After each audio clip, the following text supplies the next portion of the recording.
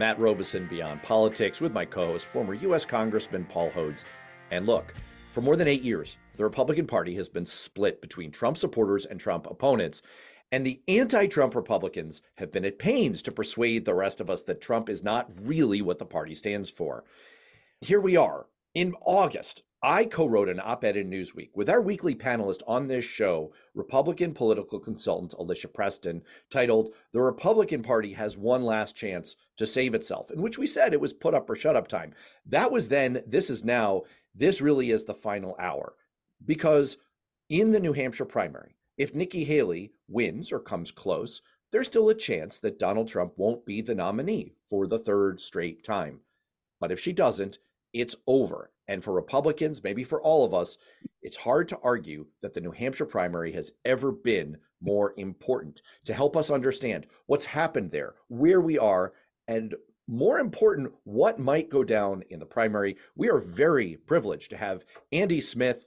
I feel like I know your formal name is Andrew, but throughout New Hampshire, you are known as Andy Smith, the director of the University of New Hampshire Survey Center. You run probably the best known poll coming out of New Hampshire. You've teamed with CNN recently to put out the most cited poll coming out of New Hampshire. You are a close observer of New Hampshire politics and the New Hampshire primary. Welcome for the first time, Andy Smith, to Beyond Politics. Thank you. It actually sounds like I know what I'm talking about. But during the primary cycle, that's not usually the opinions that you get from most people. You do know what you're talking about. Actually, you're such a trusted source on all things having to do with polling within New Hampshire. I actually once availed myself of your expertise when I worked in the state Senate. We were trying to get rid of the stupidest law on the books in New Hampshire, and that's saying something that had to do with something called push polling. It's way down in the weeds, but you provided the key testimony, and the Republicans were like, wait, Andy Smith is saying this. Okay, it's fine. It'll be fine. And so anyway, thank you for that. You helped clean up the laws on the books in New Hampshire. Let's get to the primary. Look, I don't think you disagree with my characterization of this may be the most pivotal New Hampshire primary ever. Just walk us through, for people who haven't been living and breathing this every day, or maybe you do disagree. Walk us through, what's the race been like in New Hampshire up till now? It's been certainly Donald Trump's race to lose, but it also does illustrate the divisions that you spoke of within the Republican Party in New Hampshire. Since we've been polling on this race really for the last couple of years, Trump has been pretty consistently at 40%, 42%, and it's been very stable. And his supporters have been saying that they were going to vote for him. They were definitely going to vote for him, a year ago. So he's got a locked-in base of 40 to 45% of the Republicans in the state. The problem is that the anti-Trump Republicans are not unified at all. And this was the problem in 2016 when Trump only ended up with 35% of the vote in the New Hampshire primary. But the rest of it was split across so many other people that the number two candidate was John Kasich at 15%. So there was no unification. This time around, I think that what you're seeing is this greater unification, and it may have happened too late. So the characterization of the race was, coming into 2023, our poll in January 2023 had Ron DeSantis at 43% and Donald Trump at 30%, showing that there were some people there that were really concerned about this, that they were concerned about Trump. They're worried about what was going to happen with him. All of the Trumpy aspects of Donald Trump were being recognized by voters, and DeSantis looked like a good alternative. That disappeared very quickly for two reasons. First, I think Trump recognized a potential threat and went after him very hard. And he was not somebody that was really well known other than governor of Florida, won re-election. So he was still a bit of a blank slate, and he did not do a good job getting out in front of that, defining himself before Trump defined him. That was one thing. And then the second thing that Trump was able to do, and this is actually fairly remarkable, I mean, political scientists are going to be looking at this for some time, he managed to tie himself, an extremely wealthy person, to in the minds of his supporters, who are largely more blue collar, that he's one of them. And not only is he one of them, he represents them. And an attack on Trump is an attack on them. And that, I think, has bonded some of those people that may have been drifting away from Trump back to him. So every time Trump gets into trouble, including the indictment that he's had, his support goes up among his supporters. And he did make maybe the second most prescient quote about Donald Trump's political career, that one more indictment and he's guaranteed the race is over. He's guaranteed a win.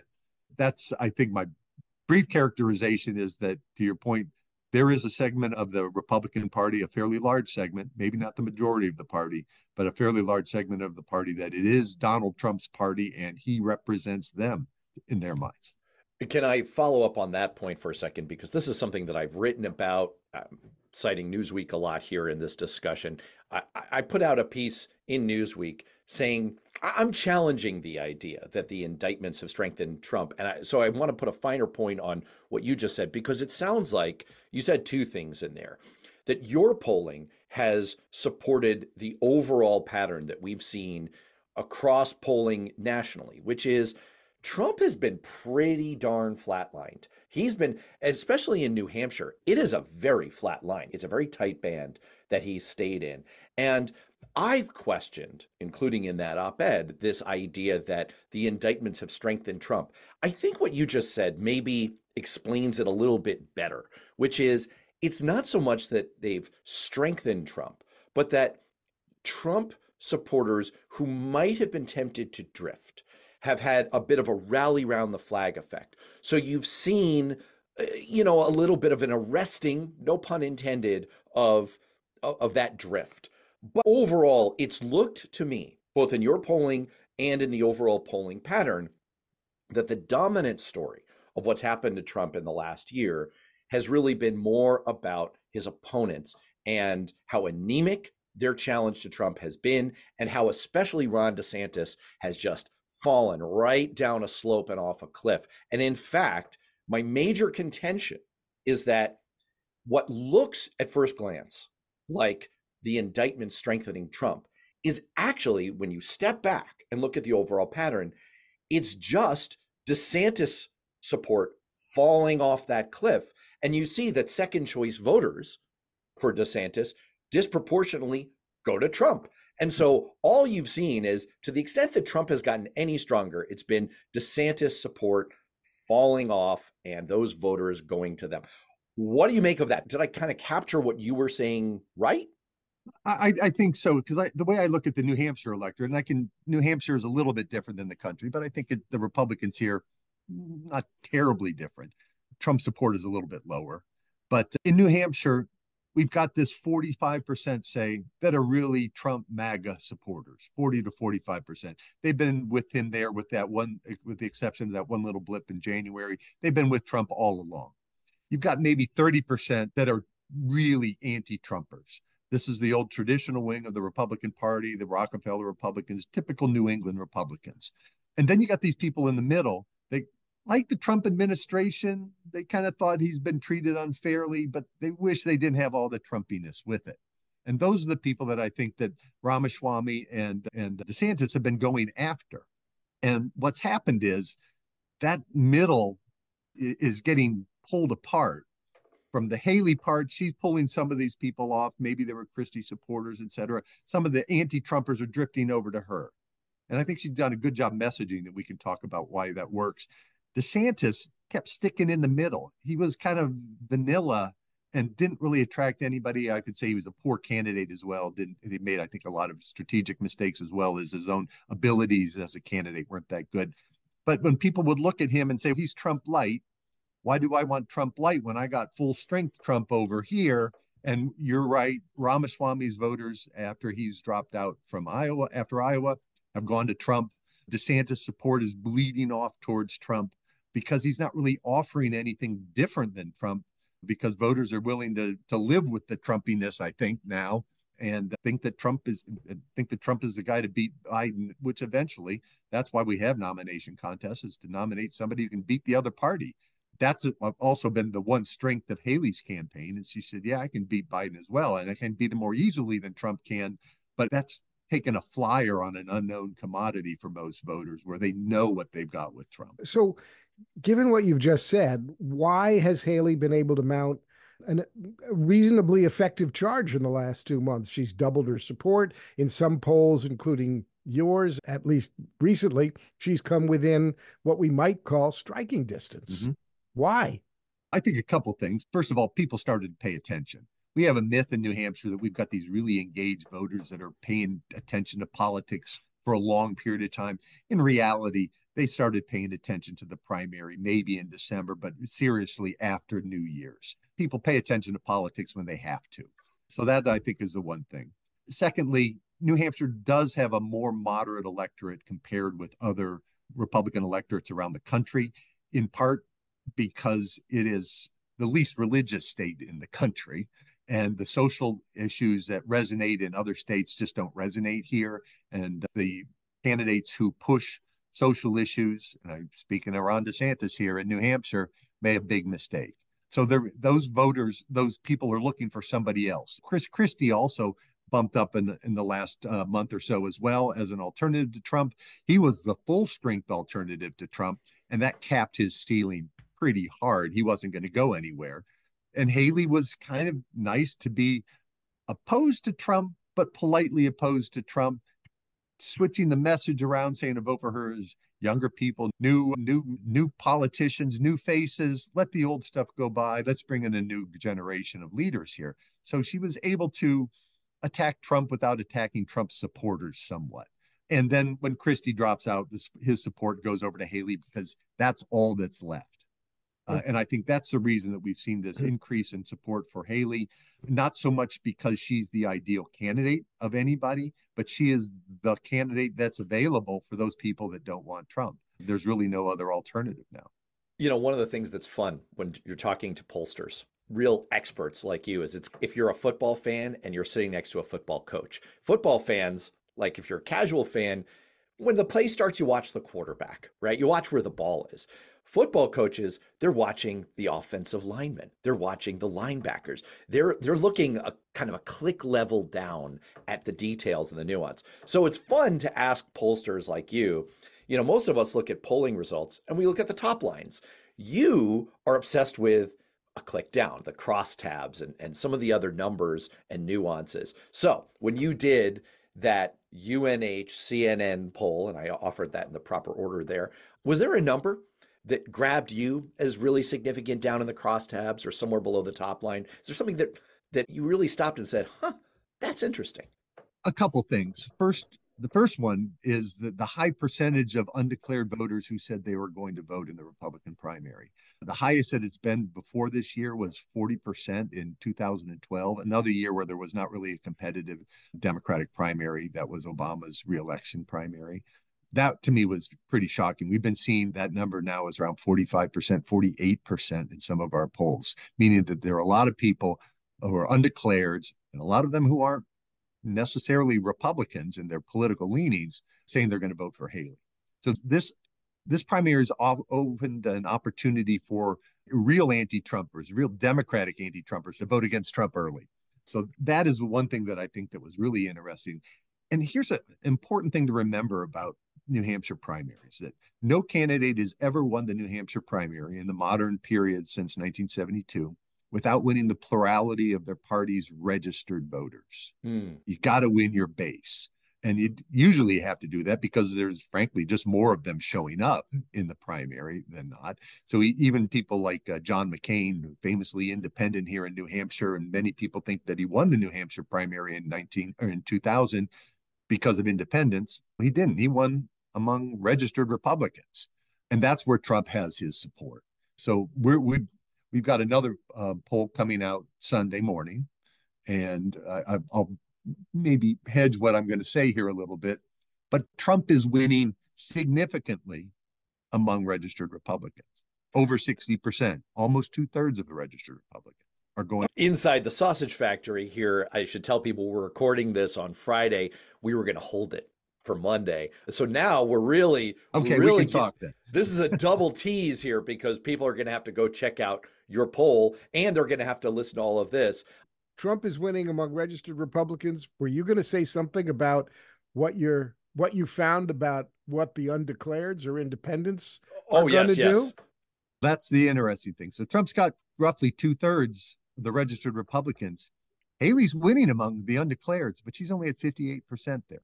Yeah, Paul, you anticipated she needs to be at 70% plus in order to make up that gap And are there going to be enough independents who are really Democrats that will cross over and vote in the Republican primary to make up that gap? And I think that's a really stiff challenge. I'll use an analogy for the New England fans up here.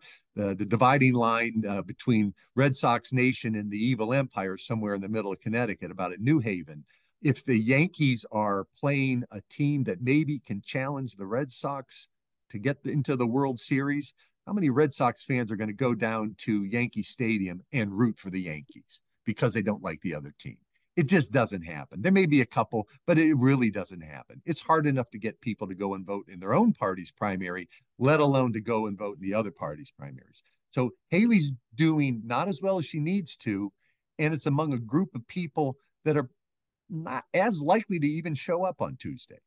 So I think that she's in a difficult spot because the vote for her right now is not because of Haley in particular. It's the not Trump vote. Let's take a break. We'll be right back. That's really interesting because, Paul, we were going to ask Andy about what he was most keeping an eye on, and I was going to make my case. We've been going on other shows together, and we've been saying, like, look, the thing to understand about New Hampshire is this dynamic with the undeclareds. And what you showed in your previous poll, which is Trump out ahead by something like 30 points among registered Republicans, Haley out by almost that much in the previous one among undeclared. So really, this was going to come down to what is that voter mix that we see in the primary itself. And we were going to throw all that at you. It sounds like we've got a grand combination of those questions. I mean, is that basically it, that the number one thing to watch for if you want to play armchair pollster at home and sound like a real pro when you're watching the primary returns is what is that mix of how many undeclareds are showing up versus how many registered Republicans? And what you're internally going to be trying to figure out is Haley doing a little bit better among those undeclareds than your forthcoming poll is showing? Yeah, I think that's what it comes down to. And it's a tough challenge for Haley. Trump, again, known commodities out there rallying large numbers of people. And he's actually taken these information of these polls and turning it around as an attack on Haley by saying the only reason that she has a chance of winning is because Democrats are going to vote for her. That's because she's really kind of a Democrat. So he's tarring her with the people who are voting for her, saying she's one of them. He's saying that he's one of the blue-collar MAGA supporters, which is maybe a plausible or an implausible statement, but to tar Haley with the people who are voting for her rather than understanding that they're voting against Trump, he won't say that. But that's working, I think, as an effective message against Haley by accusing her of being a Democrat because that's who's likely to vote for her. Can I go back to something you just touched on it here? And in a previous answer, you talked about the identification with Trump by blue-collar voters. And clearly among non-college educated white blue-collar voters, Trump rules. And New Hampshire is largely white. It's a fairly highly educated state, but there are clearly significant blue-collar, uneducated white voters. Have you had answers in your polls about why this identification has worked? Is it because Trump makes outrageous statements, because he says he basically evinces not caring about any moral restrictions or any authority or anything else, and he says, I'm above it all? Can you give us some clues about what is it that has caused this strong identification? Well, there's been researchers that have looked at this pretty carefully, more broadly than just from an individual poll. And the thing that they're taking away is first that there's a large segment of the American population. I'm from Northeast Ohio, so I'm from a blue collar area of the country outside Cleveland. There's a large section of the population, this working class population, maybe small business guys that have not seen a pay raise. In fact, they've seen their pays declining versus the cost of living over the last 30 to 40 years. So there's been a long time stagnation within a significant part of the American public. They don't see that Washington has done anything to help them. So we see a lot of support for other minority groups. And I think that's the immigration issue is the one issue that kind of lit that on fire. You've got groups of people haven't done well economically over the last 30 to 40 years. They don't know who to blame, but they know that there are these other people coming to America that are getting more attention than they are, and they may be taking their jobs. And when Trump came down that elevator in 2016 and talked about going after immigrants, that resonated to a lot of people because they've been in bad economic positions and nobody's been paying attention to them. So that, I think, is the sociological view for it. In New Hampshire, we've seen a very much of a sorting of our political parties. When I moved here from Ohio, I looked at the Republicans here. I said, most of you guys would be Democrats in Ohio. And then I looked at the Democrats. I said, you guys wouldn't exist in Ohio. Democrats in New Hampshire are the social and economic elite party. They are not the blue collar party. And this sorting is happening across the country. The coalition of Democrats now is economic, social elite folks and minorities. And that's left the Republicans with the old traditional white America speaking, and also the religious, broadly speaking, Americans as that coalition. And Trump has managed to speak to that through, I think, the issue of immigration, which is the number one issue among Republicans, even though it doesn't impact New Hampshire particularly, but they see that as a broader issue for America as a whole. All those Canadians coming down, all those Canadians coming down to take the jobs. But they're staying up at Old Orchard Beach. That's an important point, though, because first of all, both you and LeBron James come from Northeast Ohio. He took his talents to South Beach. You took your talents to New Hampshire. Did you make the right choice, Dr. Smith? That's question number one. But number two is... I've loved living in New Hampshire, and actually it's very similar to the small towns I grew up in Ohio, which were all settled by people from Massachusetts and Connecticut. So well, there you go.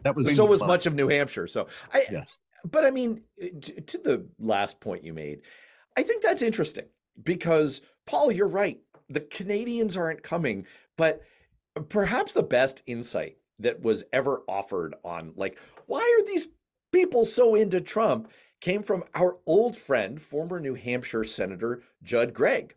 Paul, you originally thought you were going to run for Senate against Judd Gregg for a hot second.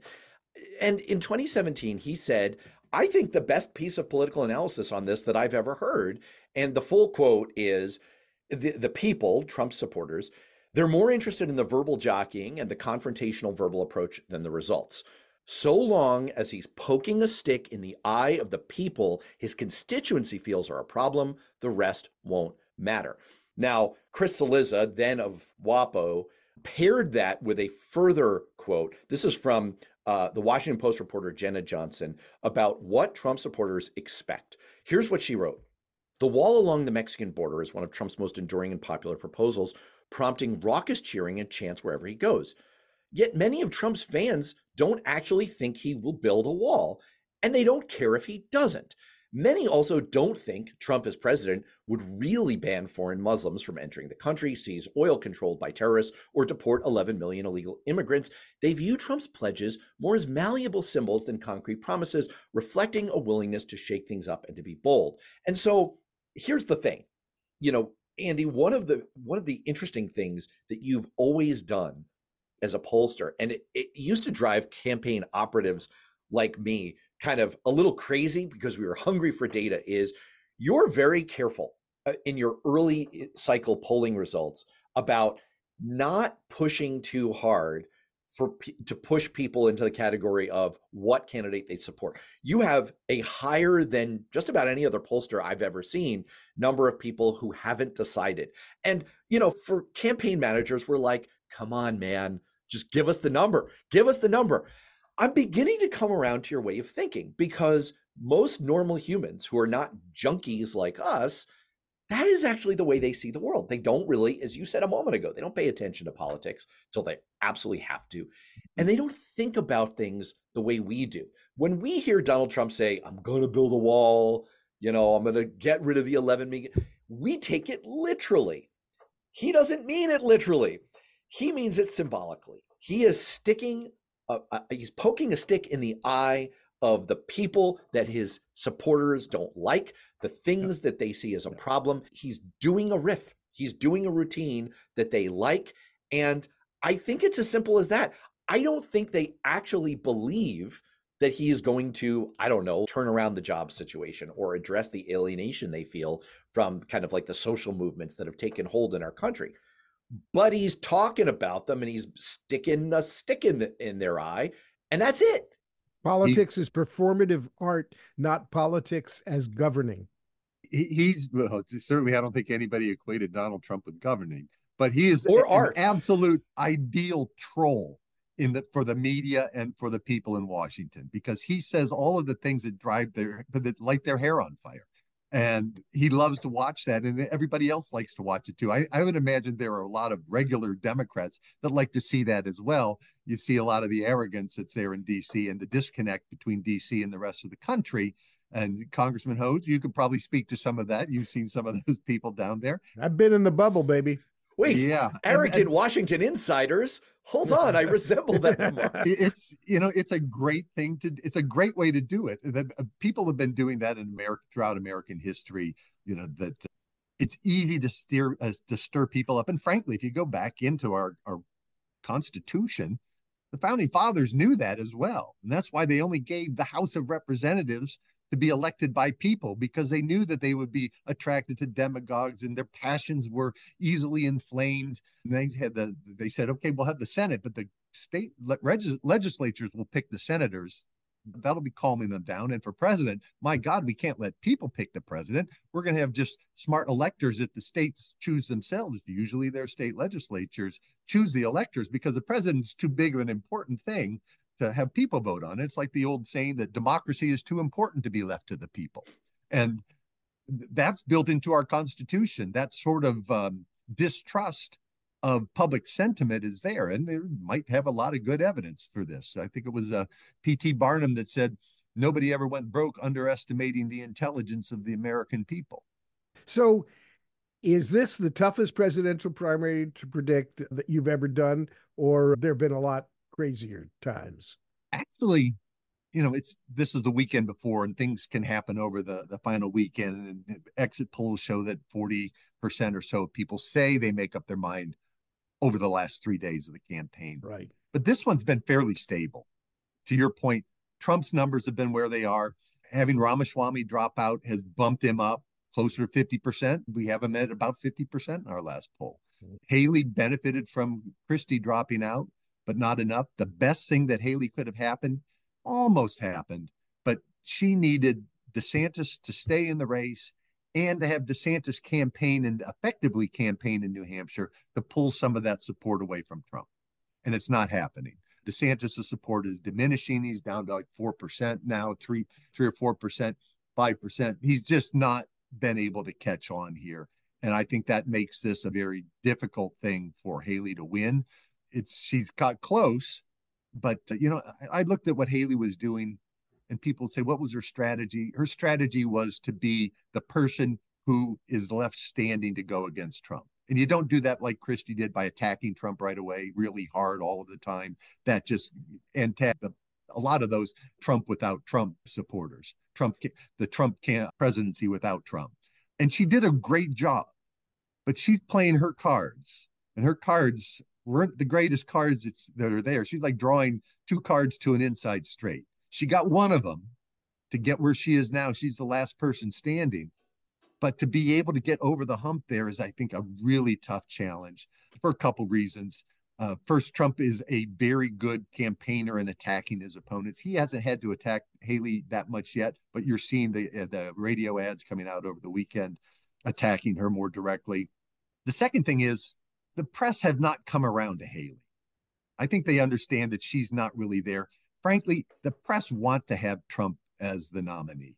You look at what happened to cable television after Trump's out of office, they went broke.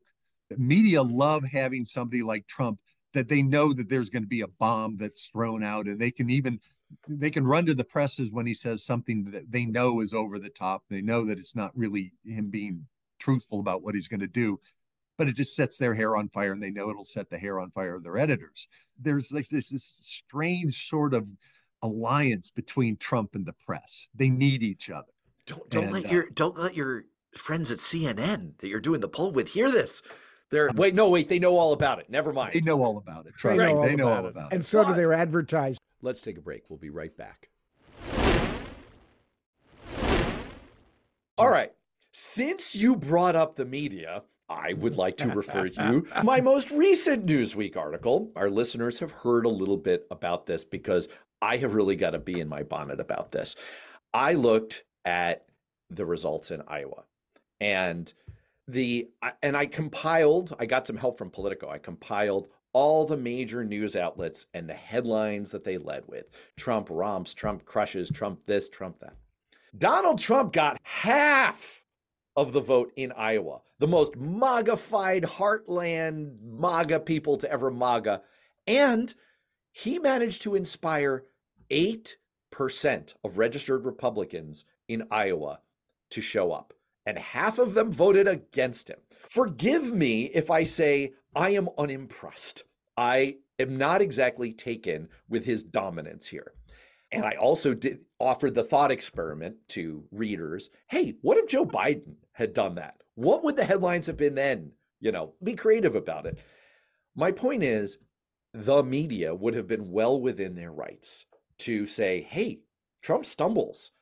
Questions are flying. Like he's vulnerable here.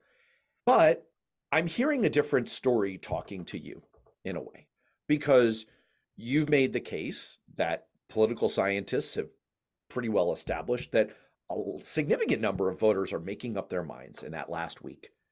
And I pollsters hate it when you ask them to refer to a different pollster's work. It's not cool. So I'm going to do it to you because we go back a long way. The New Hampshire Institute of Politics, the St. Anselm's poll, they came out with an interesting finding a couple of days ago. They show a 7-point rise for both Trump and Haley since their previous poll. But they suggest that Haley's rise is largely driven by former Christie supporters coming over to her. Trump's rise is largely driven by the momentum from Iowa, that people saw the Iowa result and acted accordingly. I guess my point is, it does seem to underscore my argument that the media had some choices here. Nothing is good or bad, but thinking makes it. And that Trump has benefited in significant and real and measurable ways from this storyline that he was so dominant and such a fait accompli coming out of Iowa. Whew, that was a stem winder there, Andy. What do you make of all of that? Historically, I don't think there's really any evidence to back that up. No candidate has ever won the New Hampshire primary and the Iowa caucus. No Republican candidate has ever won Iowa and New Hampshire in the same cycle because the electorates are so different. You mentioned turnout in Iowa is so low. It's a very religious state. The voters there are driven largely by evangelical Christians there. And New Hampshire is the least religious state in the country. And our Republicans here, a significant number of them are still those old Rockefeller Republicans. And there have been campaigns going on in both states at the same time. So there's really two separate lanes going on. And that's why New Hampshire is always, the candidates who win New Hampshire are much more likely to win the nomination than candidates who win Iowa. And you think of Rick Santorum, Pat Robertson, they tend to be much more what we would say the religious fringe of the Republican Party. That doesn't resonate in New Hampshire. Now, nobody would call Trump as someone who is on the religious fringe himself, maybe is in a different direction, but he's certainly, his supporters are there. So I don't think that's necessarily the case of what happened. But I do agree that the message is more important. The perception is more important than the reality. And the perception that people get is from the press. And to your point, yes, 50% is not so good if you're the quasi-incumbent. So the two ways I'd look at this to kind of illustrate this point. In 1992, Bill Clinton loses fairly decisively, 8 percentage points to Paul Tsongas, but he comes out of here and he's the comeback kid and he's on to victory after that because the press wrote that story. They didn't write the story. Bill Clinton comes back a little bit, but he still lost to Paul Tsongas, maybe the most boring candidate for president ever. On the Democratic side, that's saying something. Yeah, and we won't talk about some of the other ones, but that was the story that came out. And then you go back to 1968, where LBJ's unpopular, the war's unpopular. He doesn't run in New Hampshire. They have to put together a write-in campaign for him in New Hampshire. He wins the write-in campaign. But the story is he didn't win by enough. He's too weak. The party's divided. They can't win in November because of that. The difference is the person at the top. Johnson took that as a message that says, you know what? They're right. I'm the incumbent president. I'd have a hard time winning, but I'm also a Democrat. I'll step back for the good of the party and let the party put somebody forward. I can't imagine Trump having that conversation in his head for a split second, that he would step back and let somebody else do this because he's dividing the party. And I think that's really the difference in the politics of Trump versus the politics of most regular politicians. So I got to ask, given what you just said, is Marianne Williamson going to win the New Hampshire primary? Or is if you want to put a bet on that one, I'd be happy to take your money on that. Or is Joe Biden going to win the write-in by enough to avoid the LBJ problem? Here's two things that I think is going to happen. First is it won't matter because the press will write only about the Republican side. They'll largely ignore the Democratic side as they've done throughout this. But my sense is that our polling is showing that Biden will do well enough. He'll get into 60%, maybe 70% of the write-in vote. And I'm sure they've already written their storyline to feed to the press that we had a write-in campaign. He wasn't on the ballot. Of course, a lot of people weren't going to vote for him. They didn't show up. And if they did show up, they voted against Trump in the Republican primary, and they're going to vote for Biden anyway come November. And there's a lot of truth to that, but it's the story. It's the interpretation that comes out by the press that's going to win. And that's why even with Trump, imagine even if Trump lost to Haley here, if he loses to Haley on Tuesday, the story that's going to come out of Trump's mouth is it was a rigged primary. The Republican Party there was against me. See, Governor Sununu was against me. They did everything they could. They threw everything at me. They brought Democrats in from the other party to vote against me. I still really would have won. If it was just the Republicans, I win. So let's throw it aside. And the press would run with that. Let me throw one bonus thought at you here. I opened by saying that this was the Republican Party's last stand.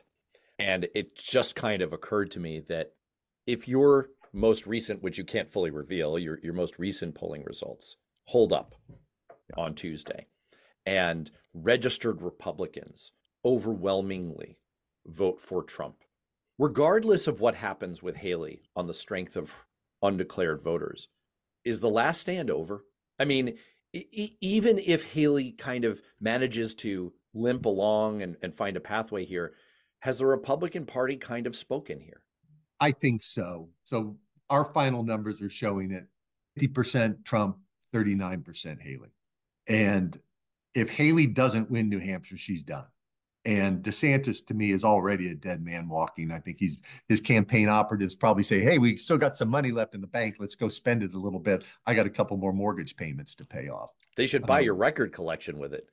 Yeah, it's the best investment I've ever had. For people listening, not watching on video, I got to tell you that Dr. Smith has the most outstanding. His Zoom wall is the hands down winner of anyone we've ever had on the show, because most people are like me. They put their vanity wall of books up behind them, some of which they may have read. You actually have listened to 5,000 records behind you. It's amazing. It's, you can make money in the stock market. I saw a good little cartoon that said, one woman is saying, yeah, my husband bought Apple at 38. And the other woman is saying, my husband made the smart move of putting our records in the attic, and meaning that they're worth more than Apple would have been. Vinyl is it. Vinyl outsold CDs. Vinyl is where it's at. If you live long enough, everything comes back around. Sorry, I took you off track. You were just saying that DeSantis has basically got a little bit of money to light on fire. I was suggesting he light it on fire with you. Absolutely. The political world, we forget how much of it is driven by the political operatives, the business of politics. And Congressman Hodes, you've seen this, the pressure there to spend every last penny you can, to raise as much money as you can. It's very intense. And campaigns end when the money runs out. And very seldom do you have somebody who makes a rational decision about when they pull out, because the kind of people who run for president, they're already somewhat sociopathic anyway, to think that they're the only person out there that should occupy the most powerful job on the planet, to be the most powerful person in the world. I mean, from my perspective, anybody who really wants to run for president should be immediately disqualified on psychological bases. But that's not the world that we have. Oh, man. All right. Why don't we get you out of here on this? One more. Yeah. So you've been doing this for a long time. What's your favorite, funniest standout memory from behind the scenes in the primary? First, anything that has to do with Vermin Supreme is entertaining. I do Vermin quite a bit. The funniest one, the most memorable one I remember, this was back in 2004. We were doing polling with Fox News during the last part of the cycle there. And we were doing a tracking poll, and I would send numbers down every night to Dana Blanton, who's the polling director at Fox News. And I should say, the polling directors at all of these media organizations, they are really good. They're interested in getting things right. So anybody who blames the polls for this and that, I've worked with pretty much every one of them. They're all really good. Anyway, this is the night of the Iowa caucuses. And I send the numbers down to Dana, and we're talking on the phone. Did you get these? So forth. And all of a sudden she stops and says, "Oh my God. Oh my God. What's going on?" I'm thinking my numbers are bad. They're showing something that's really dramatic there that I missed. And she says, "Did you see that?" "See what?" She said, "Aren't you watching television?" I said, "No, I work at a university. We don't have 8 televisions on our walls like you guys do at a TV network." And she was referring to Howard Dean's scream in Iowa. And she's seen politics for a long time. Her jaw dropped when that happened, because to her, that was one of the most staggering things that she'd ever seen. So this myth about how Howard Dean, that it was the enemies of him that kept playing and repeating the scream that made it bad. She says, no, this was immediate. You saw this, you knew that this was something that was going to be political news. So that was maybe one. The second one was in the 2008 campaign, the final debate, the WMUR debate on the Democratic side. We had done some polling with MUR, and one of the questions was, which candidate do you think is most likable? And Hillary Clinton was at the bottom of the list there. In the first half of that debate, she had gotten beat up. She was not doing, Obama was looking really good. Even John Edwards was actually looking pretty good in that debate. The last question, before they go to the intermission, Scott Spradling asked this question, and he tones it down. He told me about how he toned it down so it didn't sound so much of an attack. Basically, I'm paraphrasing, Hillary, the polls are saying that you're not very likable. How does that make you feel? And she says, well, it really hurts my feelings. I'm a regular person. You want people to like you, for goodness sake. And Barack Obama comes back and says, Hillary, you're likable enough. Some snarky thing. And John Edwards says something very similarly snarky. Debate's over, the second half of the debate, Hillary's on fire. She's doing really well. She kind of turns things around. And after the debate is over, Karen Hicks, who was Hillary's state manager, is making a beeline right towards Scott Spradling. And Scott is saying, oh my God, I screwed up badly. I'm in trouble. And she runs up and gives him a bear hug and says, Scott, I love you. And she's like, I love you too. What's up? She goes, that question did it for us. So there are things like that, these moments in the debate in New Hampshire that really can have an impact, even though they're tiny little moments. We won't see one of those. What's amazing about that story is that, Scott Spradling, Karen Hicks, I can't tell you how incestuous all the relationships are. I don't mean that literally for our national listeners. I not that we're, but all these people go back years with one another. And what I used to, when I worked for Paul, what I used to call the democratocracy of New Hampshire, I can speak to the Democratic side. It's, boy, these, like, Scott and Karen know each other real well. Anyway, you just don't get that in California, is all I'm saying. And then of course, Hillary cried in 2000. It made her a real person. And anyway, she sent out a whole bunch of flyers to young women about Obama's missing votes in Illinois, because he was really against. He was really not pro. He was really a pro-life person. And someday we'll talk about my discussion with Barack about that debate that we talked about in preparation. But why do we make that day today? We're here. I had said, Barack, you really need to be presidential. You need to be kind of above the fray. You need not, you don't have to attack anybody. You don't have to, you're a very smart, clever guy. And you don't really need to be that clever. You just need to be presidential, take command of the stage and so that people see you as the next president. And I said, if there's a chance to be snarky, don't take it. Oops. That's all right. You know what? That fresh-faced young man, what did Joe Biden call him? He turned out okay. He did all right, despite everything. All right, we've got to get you out of here on this. Andy Smith, thank you so much. Really delightful. And, this is the Super Bowl, and I think you're crushing it. I think you're running away with it. We really appreciate having you on Beyond Politics. Well, thank you very much. I just leave with one cautionary message. The polling industry is in the midst of a paradigm shift in how we collect data. And you should be very cautious about looking at any polls, really look at the methodology and understand that there is no gold standard anymore, and that we're not going to have a gold standard in how we do political polling for another 3 to 5 years. And by that time, technology may have moved on again. So just be very cautious about that, about how you understand polls. Hey, anyone who's willing to give that kind of a disclaimer on their professional work adds credibility in my mind. All right, Andy Smith, you're the best. Thank you so much. It's my pleasure. This was a lot of fun, guys.